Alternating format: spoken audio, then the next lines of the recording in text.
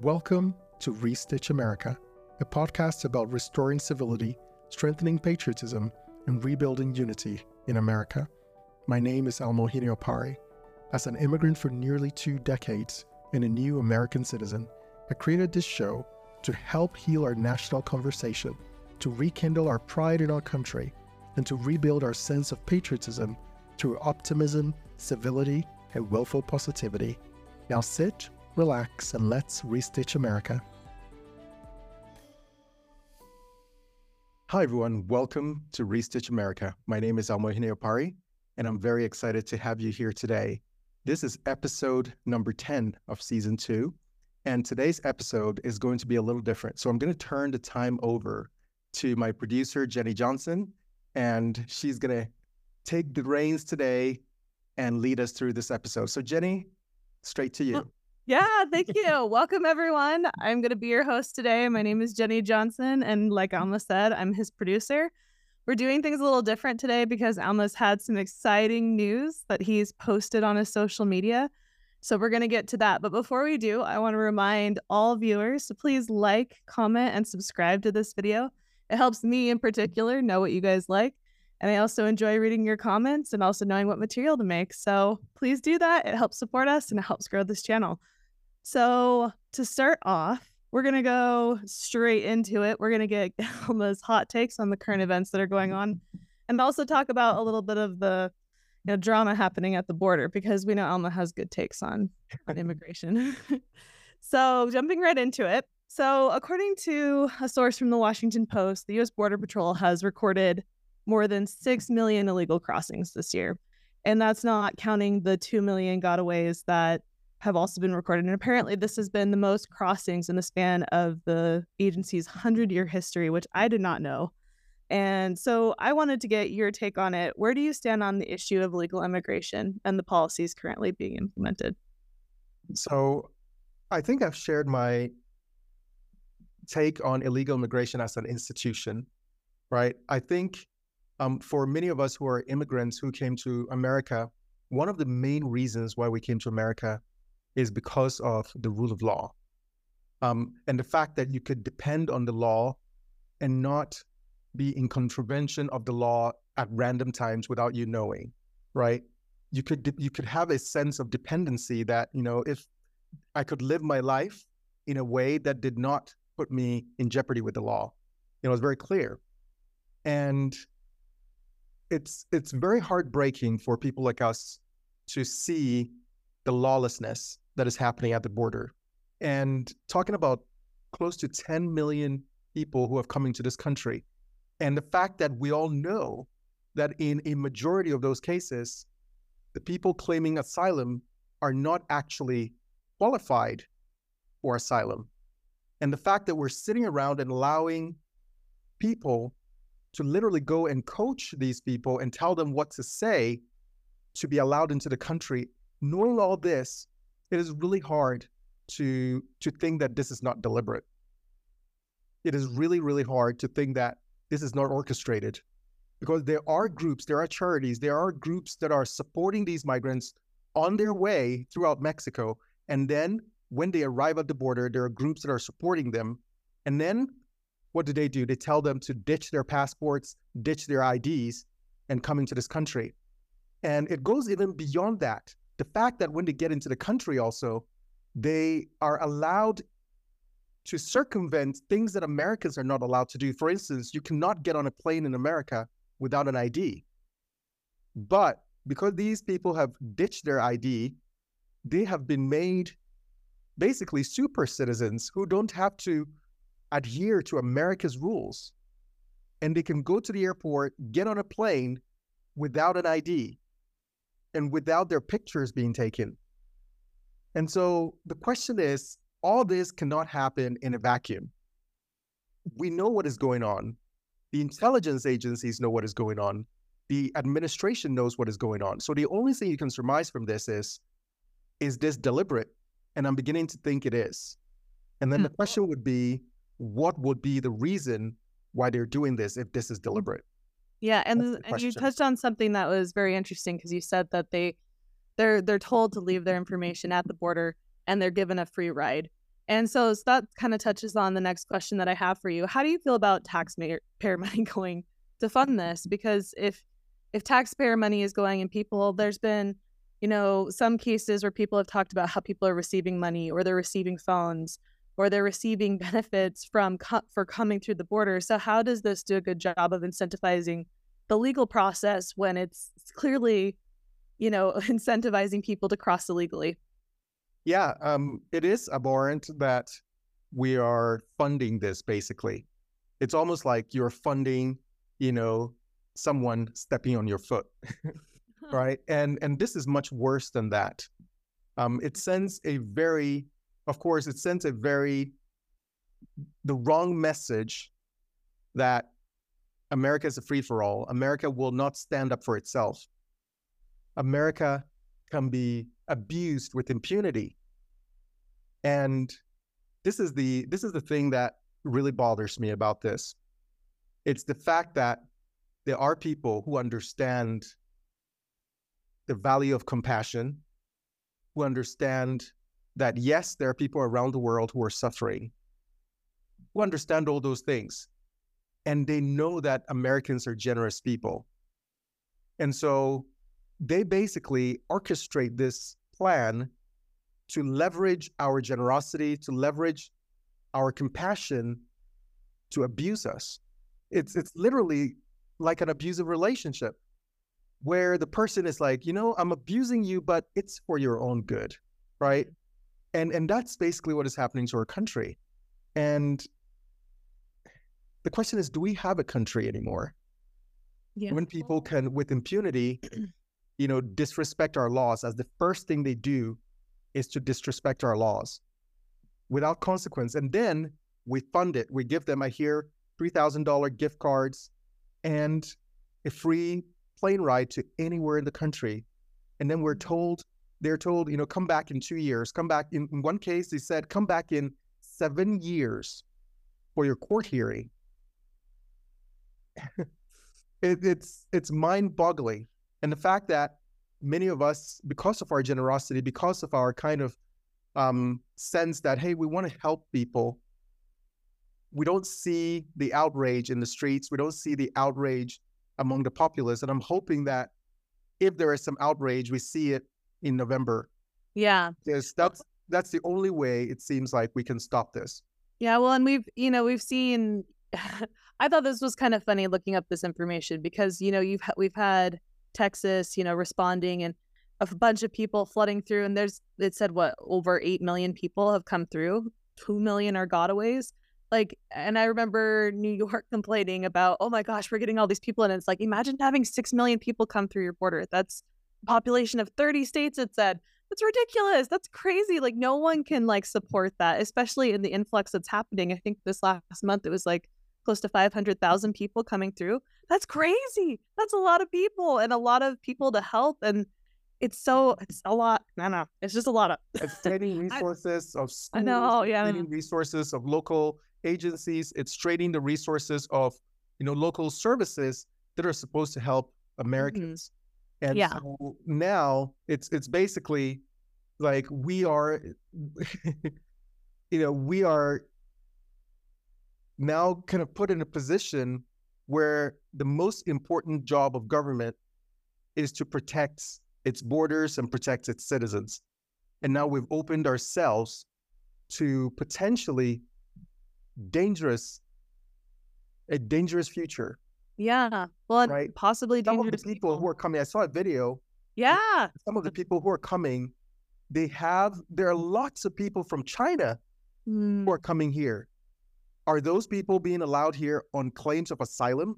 Yeah. What exactly is that? And many of these people are military-aged men who are coming with no families, no dependents. Why are they here?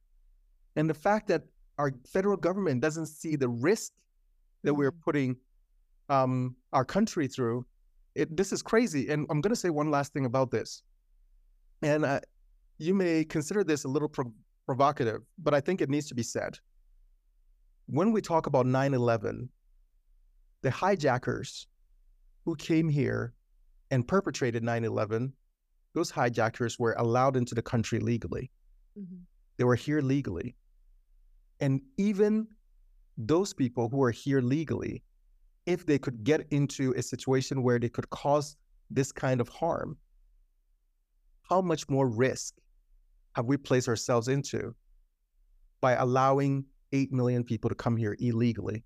Mhm. How many potential terrorists, how many potential people who seek us harm, how many of those people have entered without being screened?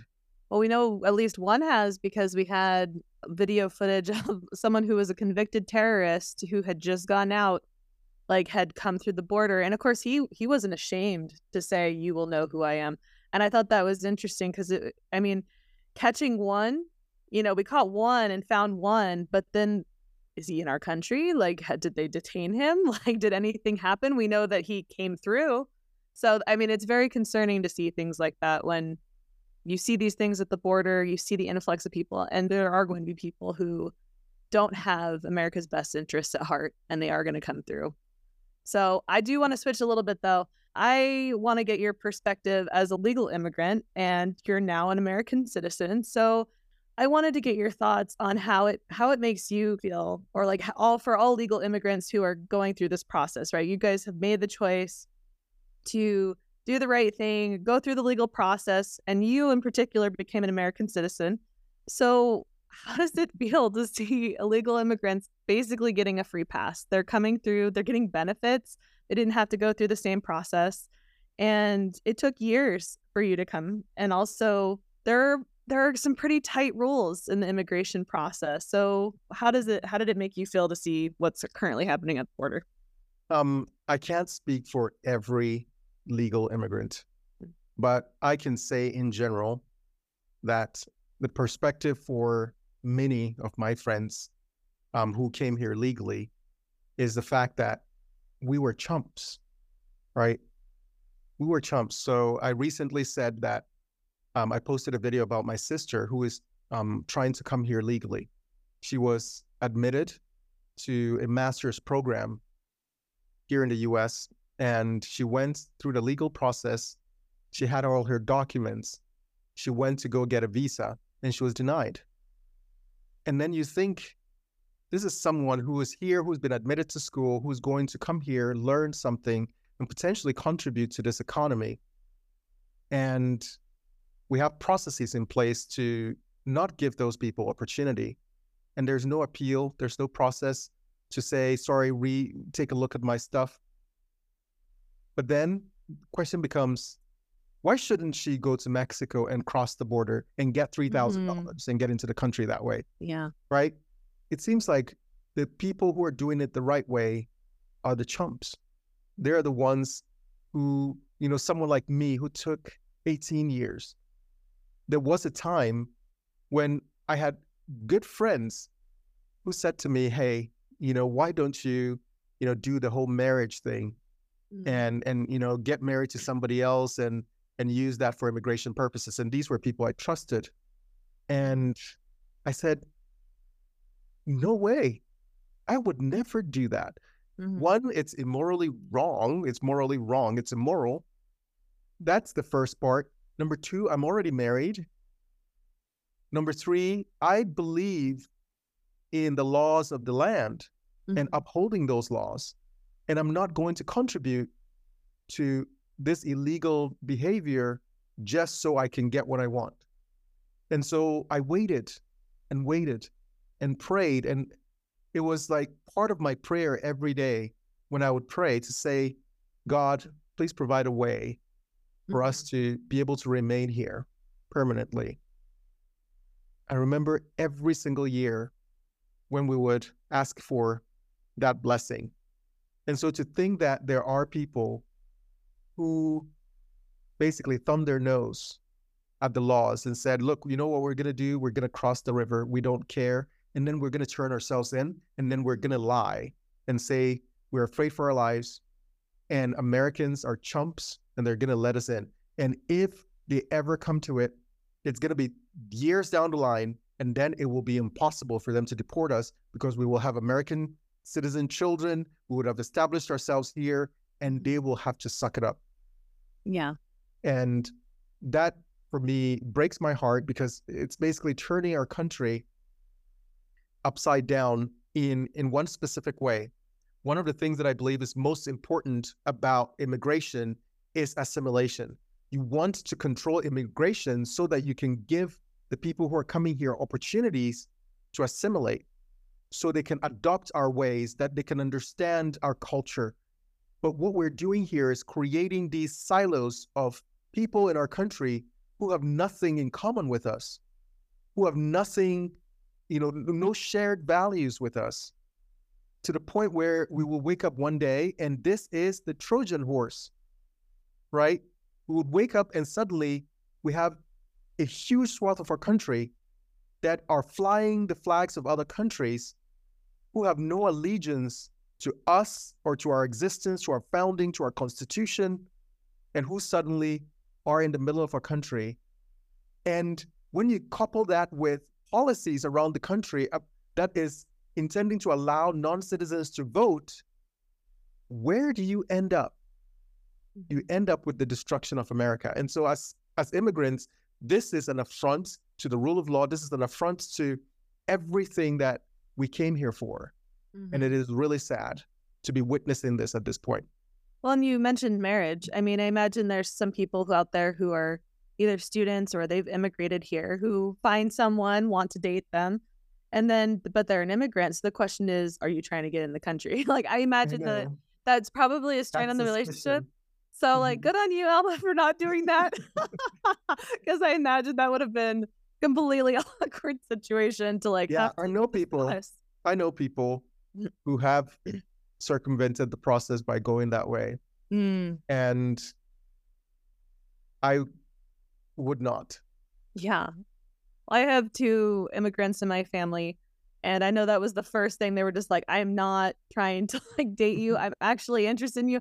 And it creates an awkward situation, right? They want to be able to have that opportunity to love someone without having to worry about, do they think I'm trying to get into the country? So you did mention your sister, and I wanted to, if you could explain that a little bit more. So what happened in that situation? Because I know that your sister got, she managed to get into a school here. She went through a process, but it wasn't really an immigration process. It wasn't really an interview. So can you tell us a little bit more about that? So in my sister's case, and not to get too detailed about this, her case is pretty typical for most people. The fact is, you apply for the visa, you go to the visa interview, and you usually have like less than 90 seconds to make your case. Wow. And in some cases, it appears that the decision has already been made. And so you get there, they ask for your name, they ask for your documents, and then literally a minute later, they give you a rejection letter. It's already printed out. And so it's not really a vetting. Now, I'm sure they will say, well, we do some background research and we do some other things first before you come to the interview, because you have to submit your application before you come to the interview. So maybe they've done some background research and they've made their decision before. But then they put you through the charade of thinking that you are there to answer questions. Yeah. And then you don't really get asked any question and they just deny the visa. And we've had that happen multiple times to many people who have attempted to come to America the legal way. Yeah, and so my sister's case is not unique. A lot of people experience that. And for many of us, you have thousands and thousands, potentially millions of people in the third world, in Africa and other places, who pay the US government, because once you pay, you can't get your money back, and they all get denied and they do it again. And so I don't know how much money they make with these applications, but this is exactly what happens. And in my case, when you read my book, which we'll talk about later on, you will learn a little bit about the process of my immigration, and it will delve a little bit into some of those details and how the experience is for most people. So yeah, my sister's case is unfortunate, but it's not uncommon for that to happen. Yeah. Well, and in my head, when you were talking, it kind of reminded me, this doesn't sound like an interview. It sounds like an audition. You have like 90 seconds to impress us. And if you don't impress us, it's not really even some cases. Yeah. Like it's not really even an audition, because in many of the cases, you don't actually get to say anything. They just say, hand me your documents. The person is cold and, appears to have woken up on the wrong side of the bed that morning. And Yeah. immediately they get in there and, you hand your documents over. If you make any mistake, they just treat you like dirt, basically. Mhm. And then right there, why are you going? I have my documents. I've been admitted to school. I'm sorry. Your visa is denied. And you're Mm. like, I didn't get to say anything. You didn't ask Yeah. anything. And that's just how it is sometimes. Yeah. Well, and I could see why, illegal immigration would seem appeasing then. Because if you're treated like dirt in a 90-second interview through the legal process, but you're given like money, the phone, and benefits coming through, it obviously like this creates a problem. And that's what I wanted to like ask you next. Do you think that because of the stuff happening at the border, and you kind of touched on it a little bit, do you think that has an effect with legal immigration? Do you think it slows down the process? Do you think it has, if there's tons of people flooding through that we're having to help and give benefits to, do you think people who are going through the legal process kind of get on put on the back burner a little I bit? think it does affect legal immigration in the sense that it creates a perception, one, in the country that we're done. We just don't want to deal with immigration anymore. So you're going to immediately start getting very hawkish anti-immigration Mhm. policies, Yeah. right? Because people are going to be like, okay, we've had 10 million people in this country who have come here with potentially fraudulent asylum claims. We Mhm. have all these people here. We have all these services that are stretched thin. Why should we even continue to allow people in our country? And you can understand why that sentiment will be. Because once you have allowed all this illegal immigration, then it just all kind of falls under the perception of immigration. And Mhm. so people, you stop getting the support that you will normally would for legal immigration. So that's happening. I'm sure if a different, presidency is in power, you know, the legal immigration process will suffer as well Mhm. because there will be this perception that we need to get all these illegals out of the country before we even tackle anything. Now, in my 18 years of being a legal immigrant, one of the challenges that I had was the fact that legal immigration happened to be like the ugly stepchild of the immigration process. All the advocacy, all the money, all the momentum, all the public, the news, everything focused on the plight of illegal immigrants. And Yeah. many times I would look to my wife and look to other people and say, "What about us? We're legal. We have paid taxes. We're not doing things under the table. We have social security numbers. We have children here. We've purchased homes. We've done all these things.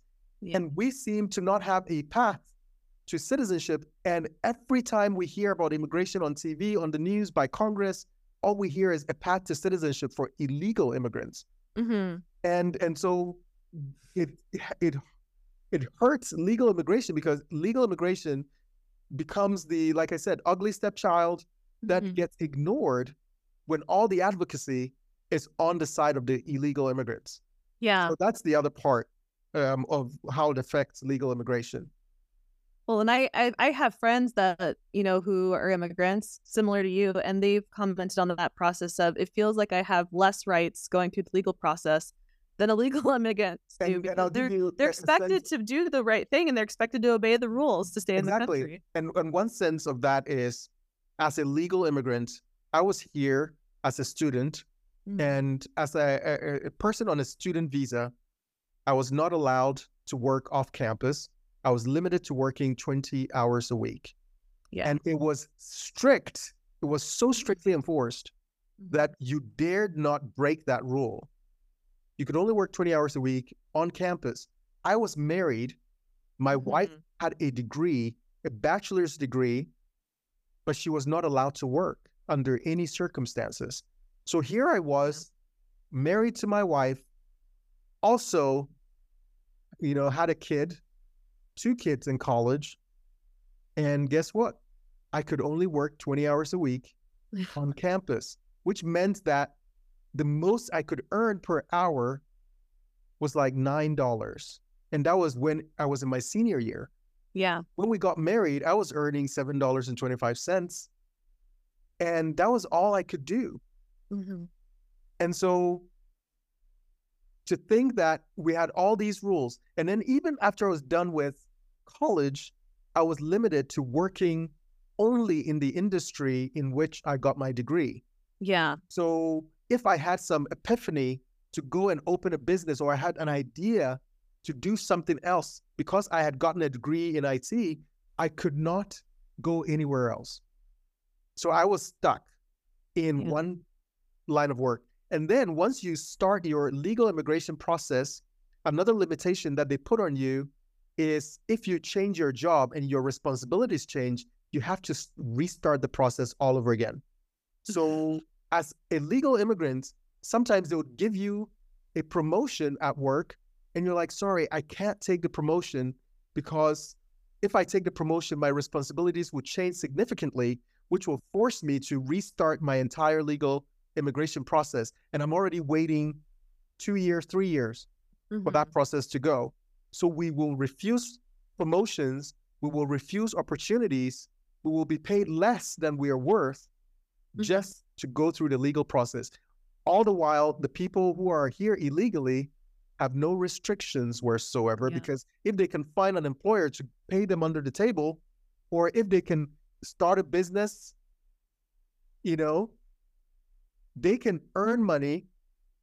And in most cases, they can earn money under the table, which means they're not getting taxed. They don't have to pay any of the taxes, and they can roam free around the country without any restrictions whatsoever. And then those who are here legally, in order to remain legal, have to adhere to all these rules and regulations. So it's like a bizarre world, where good is bad, bad is good, and evil is rewarded, and those who choose to follow the law seem to be penalized for following the law.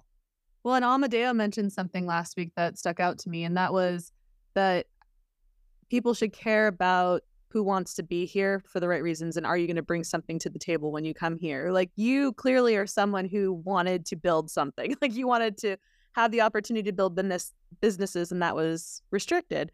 And so that is something notable to, like, with the legal immigration process, is should we be restricting people as much when they're showing an incentive to actually want to build the country in a good way? And I understand, the citizenship, argument as well, because you want people to be devoted to this country in order to, like, keep them here. There was a mention in previous episodes about, like, how you miss your home country. And I know personally through some of the immigrants that are close to me in my life, their path to citizenship might take a while because they just don't know if they want to let go of their other country and they want to for sure be in America. Did that contribute to how long your process took, or was it just lengthy because you were building a family while you were going through the process? No, it did not apply to me. I would have accepted American citizenship on day one. And so I was not one of those that was in the position to say, I am contemplating. Now, for the most part, for most people, the real point that you want to get to is to get your green card. Once you have your green card, then you are free to work for anybody and do anything you want to do in the country, except for voting. But beyond that, you are free. You can live your life in peace, and you can go and come without any problems. So most people get to that green card point. And once you're there, then after 5 years of being on the green card, you can apply for citizenship. And so that's when some people at that point say, hey, I can permanently remain on green card, and not have to apply for citizenship, and kind of keep renewing my green card. It lasts for 10 years, so I can just keep renewing it over and over and over again. And some people have done that because maybe they want to maintain allegiance to their home country, and that's fine. For me, as soon as my 5 years were up, I immediately went and applied for citizenship. And it took me like half a second to make that decision, because I said to myself, well, by giving up my citizenship in my country, what do I lose? And the things that I lost was that I can't be president of my country. I can't hold political office in my home country. I can't be in the cabinet. I can't be a minister in the government. And there are certain government positions, like I cannot be chief of police, I can do certain things. So that's basically what I gave up by becoming an American. And so I thought about it for a little bit, and I was like, I'm not thinking about a life in politics in my home country. So it was easy for me to just say, okay, I'm going to embrace American citizenship, and it was a no-brainer for me. Yeah, well, it opens opportunities for your kids too. I know, like, the restrictions on, legal immigrants is you guys can't run for president, you can't do certain things, but your children could potentially do that. So that's a huge thing. I'm going to switch gears a little bit because there's been this topic that has hit over the weekend that a lot of people are talking about, and I wanted to get your take on it. So, of course, everyone knows about the controversy going on with Texas and Governor Abbott and the National Guard. And so I wanted to go into that topic a little bit and give some context. So a lot of people, especially, or a couple, I guess, representatives from that state, Beto O'Rourke in particular, are commenting on how what Governor Abbott is doing at the border is illegal. Like, he shouldn't be allowed to do it, or he's or in their words, they're defying a court order from the Supreme Court. So I looked into that a little bit, and the Supreme Court order that was given was in reference to what power the federal government has at the border. So they're currently cutting the wire that's being laid down. And it was decided that they have the authority to do that because they are the federal government. They are responsible for protection at that border. And so they're cutting wire, they're allowing people through while Texas is laying down that wire in defense of the border, and they have National Guard agents there. So technically they're not doing anything against the federal government. They can't prohibit the federal government from cutting the wire, but there's nothing against them actually laying it. But it's created a whole situation where there's 25 states backing Governor Abbott right now. There's a lot of questions that are coming into play. So in the situation where the federal government has the responsibility to defend the borders, but are failing to do so because we have all these people coming through, what is your take on this particular situation? For me, as I heard what was happening there, and I've been following it a little bit, the question I asked myself is, the federal government has a responsibility to secure our borders. We know that. There's no question about that. But in the absence of them doing that actual work, are we supposed to be sitting ducks? Okay. So let's assume that Texas sees someone with a bazooka, with a tank coming across the border, right? With a drone that could be armed coming across the border, with surveillance equipment coming across the border. Is Texas supposed to say, well, since the US government is responsible for the border, we can just observe and watch this happen and watch an invasion? And I know people have taken the word invasion and said, oh no, this is not an invasion. This is not, when we talk about invasion, we talk about it in military terms. And this, are just people who need help and they're seeking help, and we shouldn't call it an invasion. And I say, if the people who support these policies, they are the same people who have changed almost the meaning of every significant word in our country, And so how dare they say we can't redefine invasion, right? But it is an invasion when you have 10 million people unauthorized entering into a location that they're not supposed to be in. And so my feeling about this is, yes, Texas has not broken any laws. The Supreme Court did not say anything about their right to put those barbed wire, razor wire on the border. The Supreme Court did not address that at all. All it said was the federal government has the right to go in and potentially cut those wires. That's it. And so they have not violated any law by putting the wires there. If the federal government decides to go cut those wires, they can do so. And then the question will become, what does Texas do if that becomes the case? And they're, potentially going head to head in that situation. But in the grand scheme of things, this is basically hitting at the root of our union Yeah. in this country. Because what people don't realize is, you know, our country has 50 states that are all independent. Mhm. And the continued United States, we almost like take it for granted that we have the United States. We take it for granted, and we think that, there's nothing that could happen that would cause us to break apart. Yeah. I'm sure the Soviet Union thought the same thing too, right? They thought, we have all these, states, and we would never break apart. And the question is, how do you break apart a country like this? And if you want to know the answer to that question, look at exactly what is happening right now. Yeah. Because you're creating sentiments that will eventually, if left unchecked, sow the seeds of secession, sow the seeds of a potential breaking apart of our union. Because the continued existence of the union is predicated on the federal government doing certain things to ensure that the state's sovereignty is protected. And so once the federal government abdicates its responsibility, eventually the states are going to take on that responsibility themselves. And that's what Texas is doing. And eventually, now that you have this standoff with all 25 Republican-led states saying we support Texas, now you're creating potentially a faction that will end up dividing the country if not checked.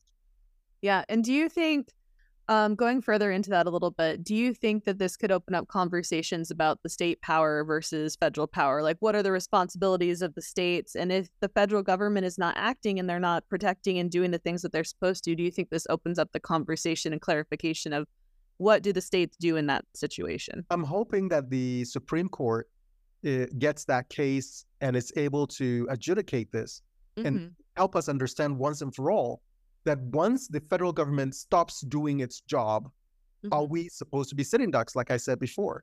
Are we just supposed to just say, well, that's the federal government's job? I think of it this way. It's, as a father, it is my primary responsibility to provide and protect my family. Yeah. That's my primary responsibility. Now imagine that I'm a deadbeat dad, which I'm not, but imagine that I were a deadbeat dad, and I decided, you know what? I'm not going to check whether the doors are locked. I'm not going to protect the home. I'm not going to do anything, and I'm just going to leave the door ajar. Is my wife barred from doing something to protect her children? Is she barred from doing something to protect herself? Because I have the primary authority, let's say, to protect my family. And if I stop doing that, should anybody else be barred? And I know this is not a perfect analogy, but the idea that you should not have the rights to protect yourself, it's almost like, hey, the police saying, well, we will protect you, so call 911. But when we are, 10 minutes away, well, you have no right to do anything until we show up. And if we don't show up, then good luck. But if you don't know and you do something, then we will charge you. That's basically the standoff. And Texas is saying we're not going to be sitting ducks because we have a constitutional right to protect and defend our citizens as well. This is not just a federal right to protect citizens. Every state has a right to protect their citizens, independent of the federal government. And so if there is an invasion, they have a right to protect their citizens. And it just so happens that that particular state sits on the border. But what if it was Utah and Utah was being attacked and didn't sit across the border, and there was some faction of people in, let's say, in some part of another state that decided to start lobbing, bombs into Utah? Utah will have every right to defend its citizens. And so just because Texas sits on the border and now it's no longer, a domestic issue, but now an international issue, suddenly Texas loses its right to defend itself from an invasion or from some kind of harm.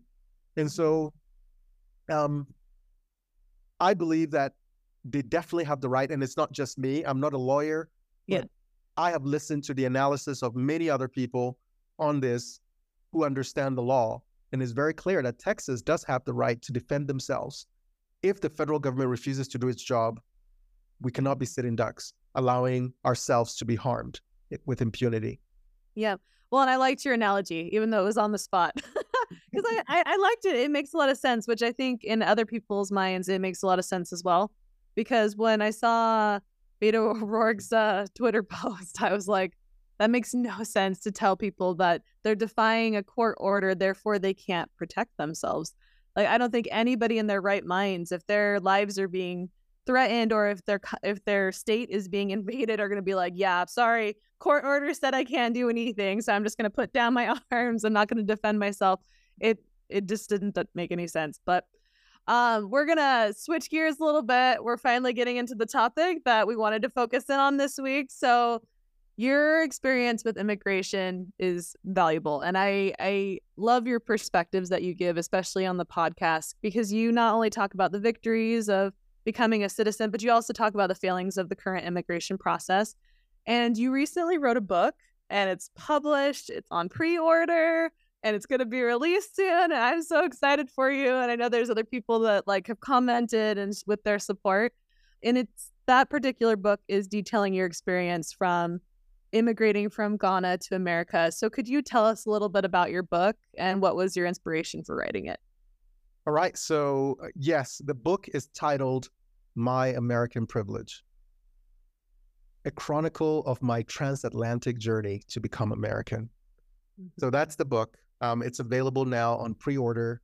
Go to americanprivilegebook.com to pre-order a signed copy, or you can also pre-order the ebook. I am currently in the process of recording the audiobook, so that will be out shortly as well. So for those of you who love audiobooks, this will be an opportunity for you to get that book in that format.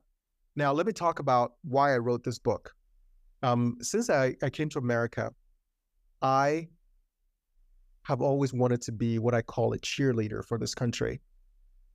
I came here because I believed in the principles, in the values, in the Constitution, and everything that empowered our founding fathers to create this union. Now, the union is not perfect. We have our challenges, and I talk about some of those challenges in the book. But I feel that there has become a pervasive kind of movement away from patriotism, a movement away from a love for our country, to the point where our next generation is looking at our country and the first thing they think is that we are imperial, we are bad, and we need to be brought down. And that's the sentiment. As a person who spends a lot of time on social media, that is the sentiment of the next generation of Americans.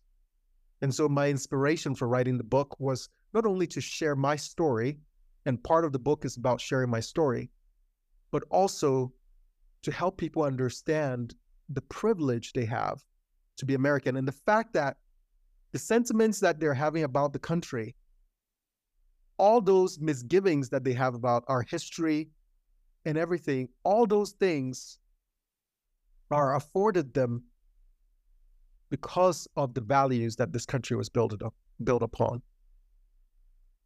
And to help them really connect those two things, that, when you think about your ability to speak freely and not fear reprisal from the government, they don't realize that. And recently I saw a live on TikTok where the topic was, we should not have freedom of speech, debate me.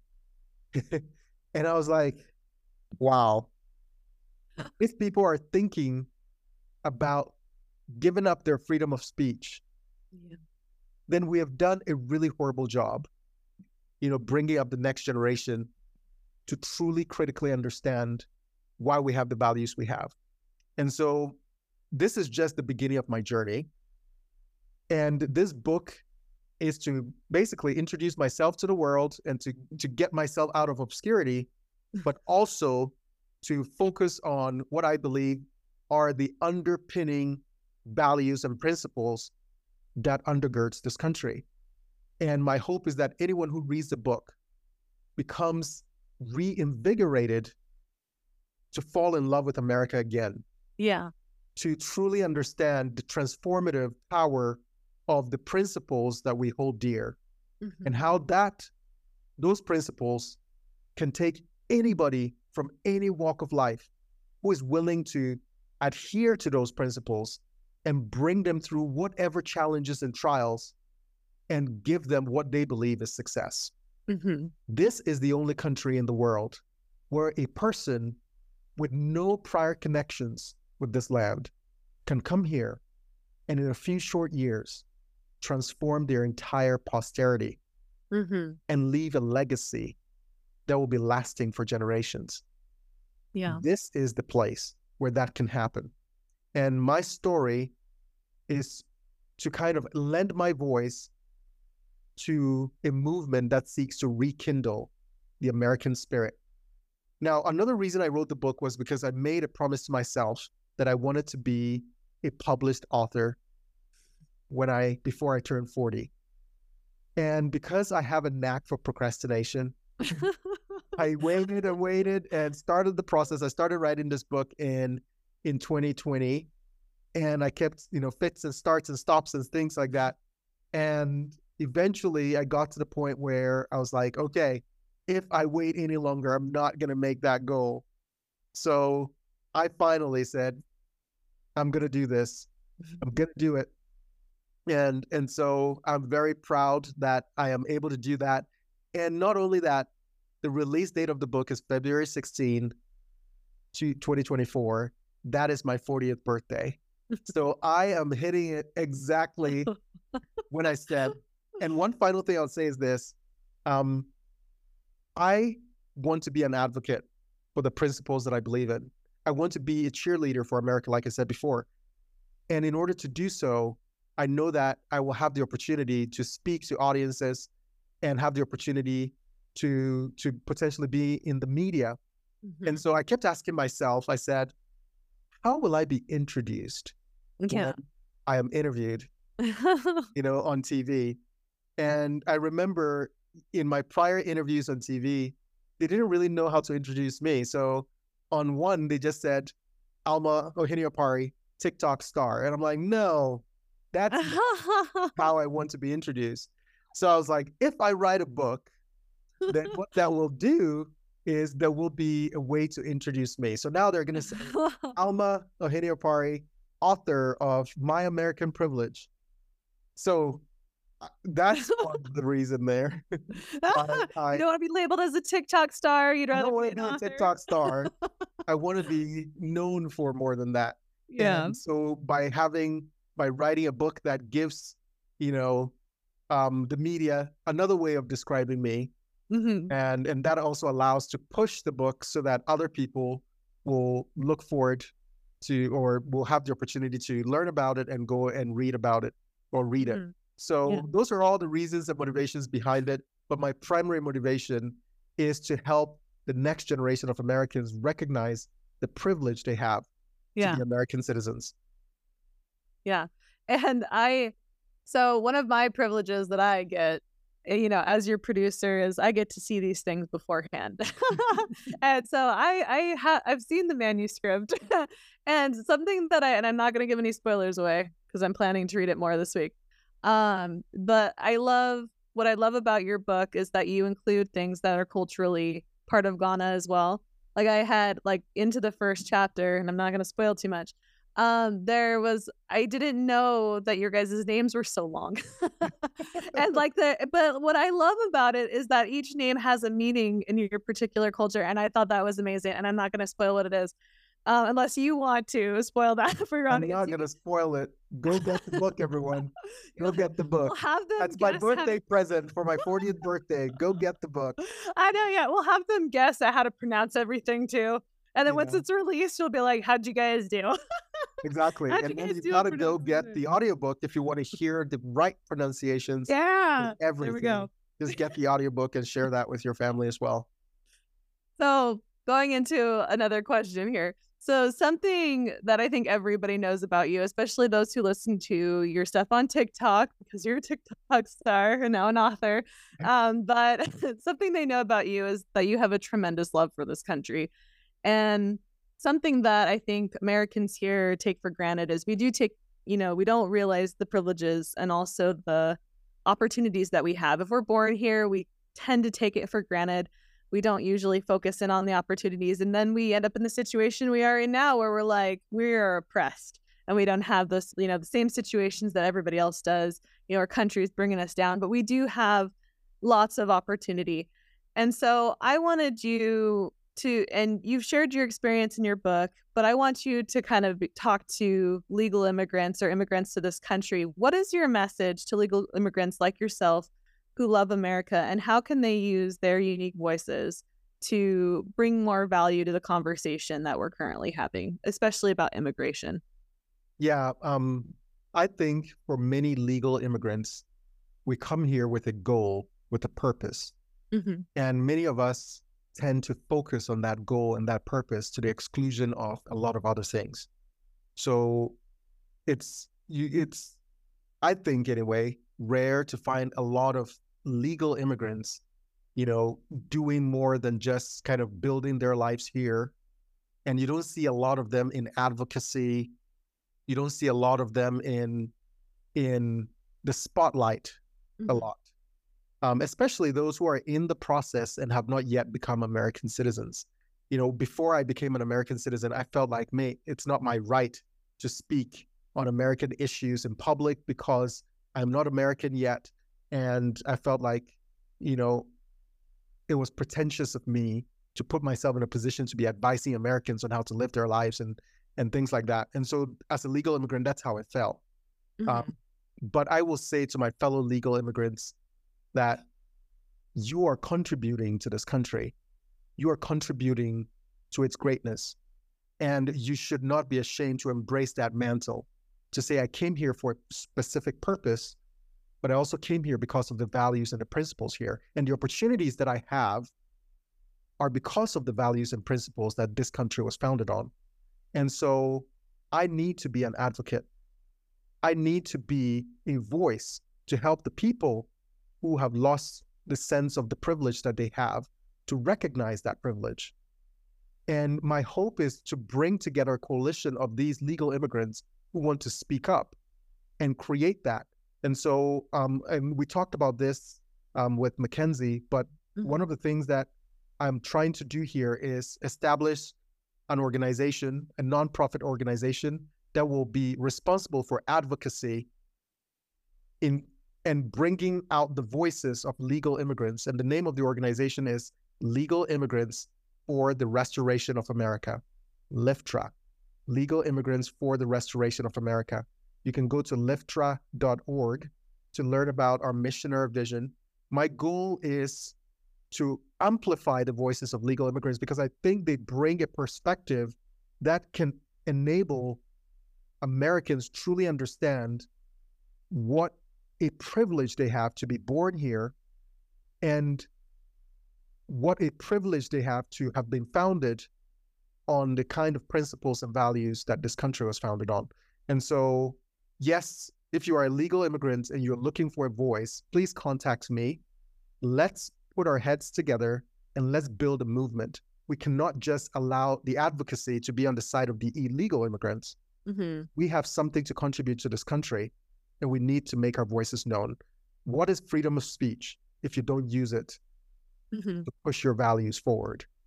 Yeah, and I think legal immigrants need to start doing that. Yeah, and I think the biggest compliment that Mackenzie could have given was that you inspired her to speak up more. And I saw that and that's amazing. That's the goal.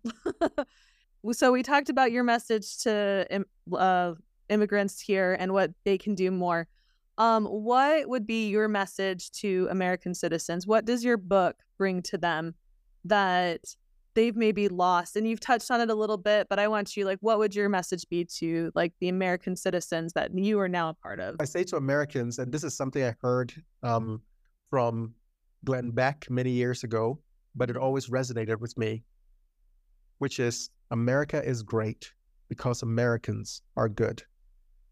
And I believe that is the thing that makes this country great, because it's not just a bunch of principles and values, floating around in the ether. It's people embracing those principles and values, and people living their lives in a way that is worthy of those principles and values, right? And when you read my book, you will learn how Americans and their generosity and their fidelity to the principles that make this country great put me in the position I am today. And so I want Americans to recognize the power they have to use their own voices, to use their choices to actually push this country in the direction they want. I know that in this day and age, we feel powerless in many instances because we feel like we're being hit from every side with so many things that are going on that we have a tendency to say, I give up. I know people who say, I'm just not going to listen to the news anymore. I know people who have completely withdrawn and they're like, I'm just going to focus on my family and that's it. That's a dangerous position to be in. Because if you are not fighting for the things you believe in, if you're not fighting to preserve your rights, if you're not fighting to preserve your way of life, you are losing. This is not a situation where we've won and we're done with the work. This is an ongoing battle. And if you want America to remain America, you have to be willing to speak up, use your rights, and speak up.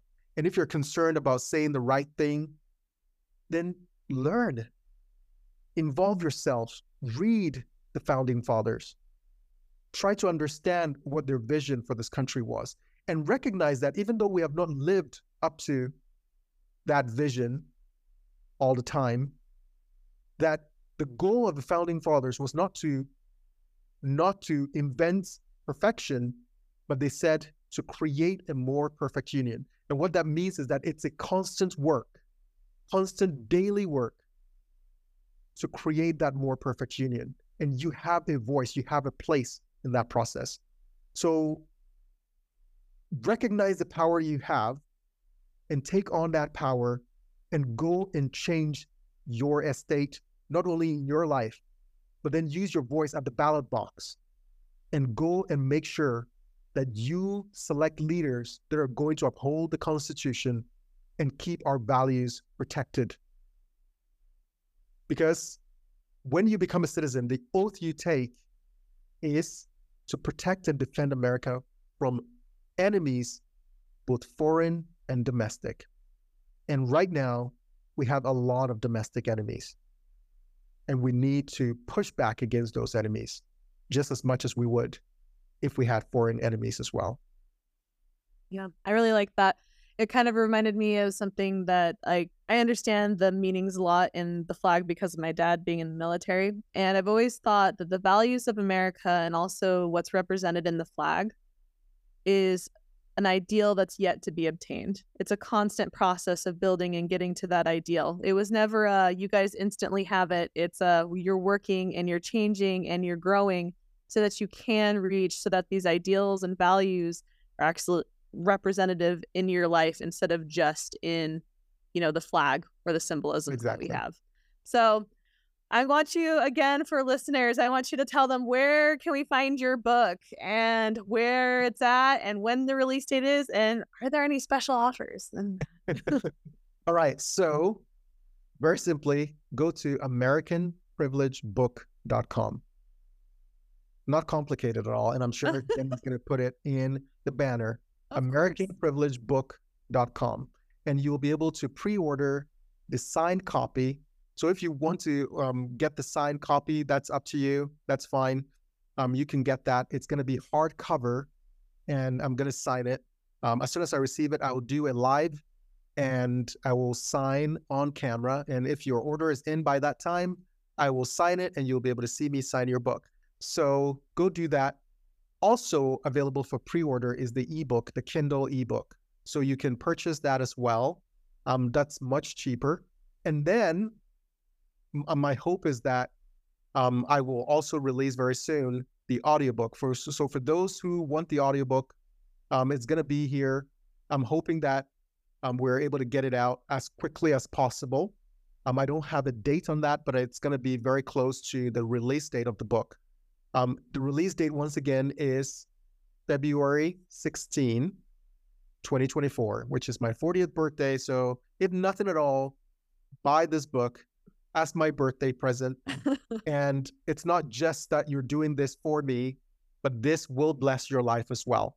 And I'm not saying that because it's my book. I am sure that if you do read it, you will come away from this book feeling a little more patriotic, a little more pumped up to be an American, and a little more kind of proud of your country. So please support us and support this book. And let's show the world that when Americans come together, we can achieve anything. We're going to close this out. Do you want to close this out? Yeah, thank you so much. Thank you so much, everyone, for joining us on this special episode of Restitch America. We love to hear from you, as Jenny said. So please interact with us. Let us know what content we should bring to you in the future. Over the next coming weeks, we have some special treats. And during the week of the release, we will also do a special episode where we will bring a few people together and maybe do kind of a conference of sorts of people who. So we have some things in store for you. So look forward for that. If you're not subscribed, please do so right now. And also share the podcast with everyone you know. Go ahead, do that right now. Go share it. And we hope to see you next week. Thank you so much for joining us.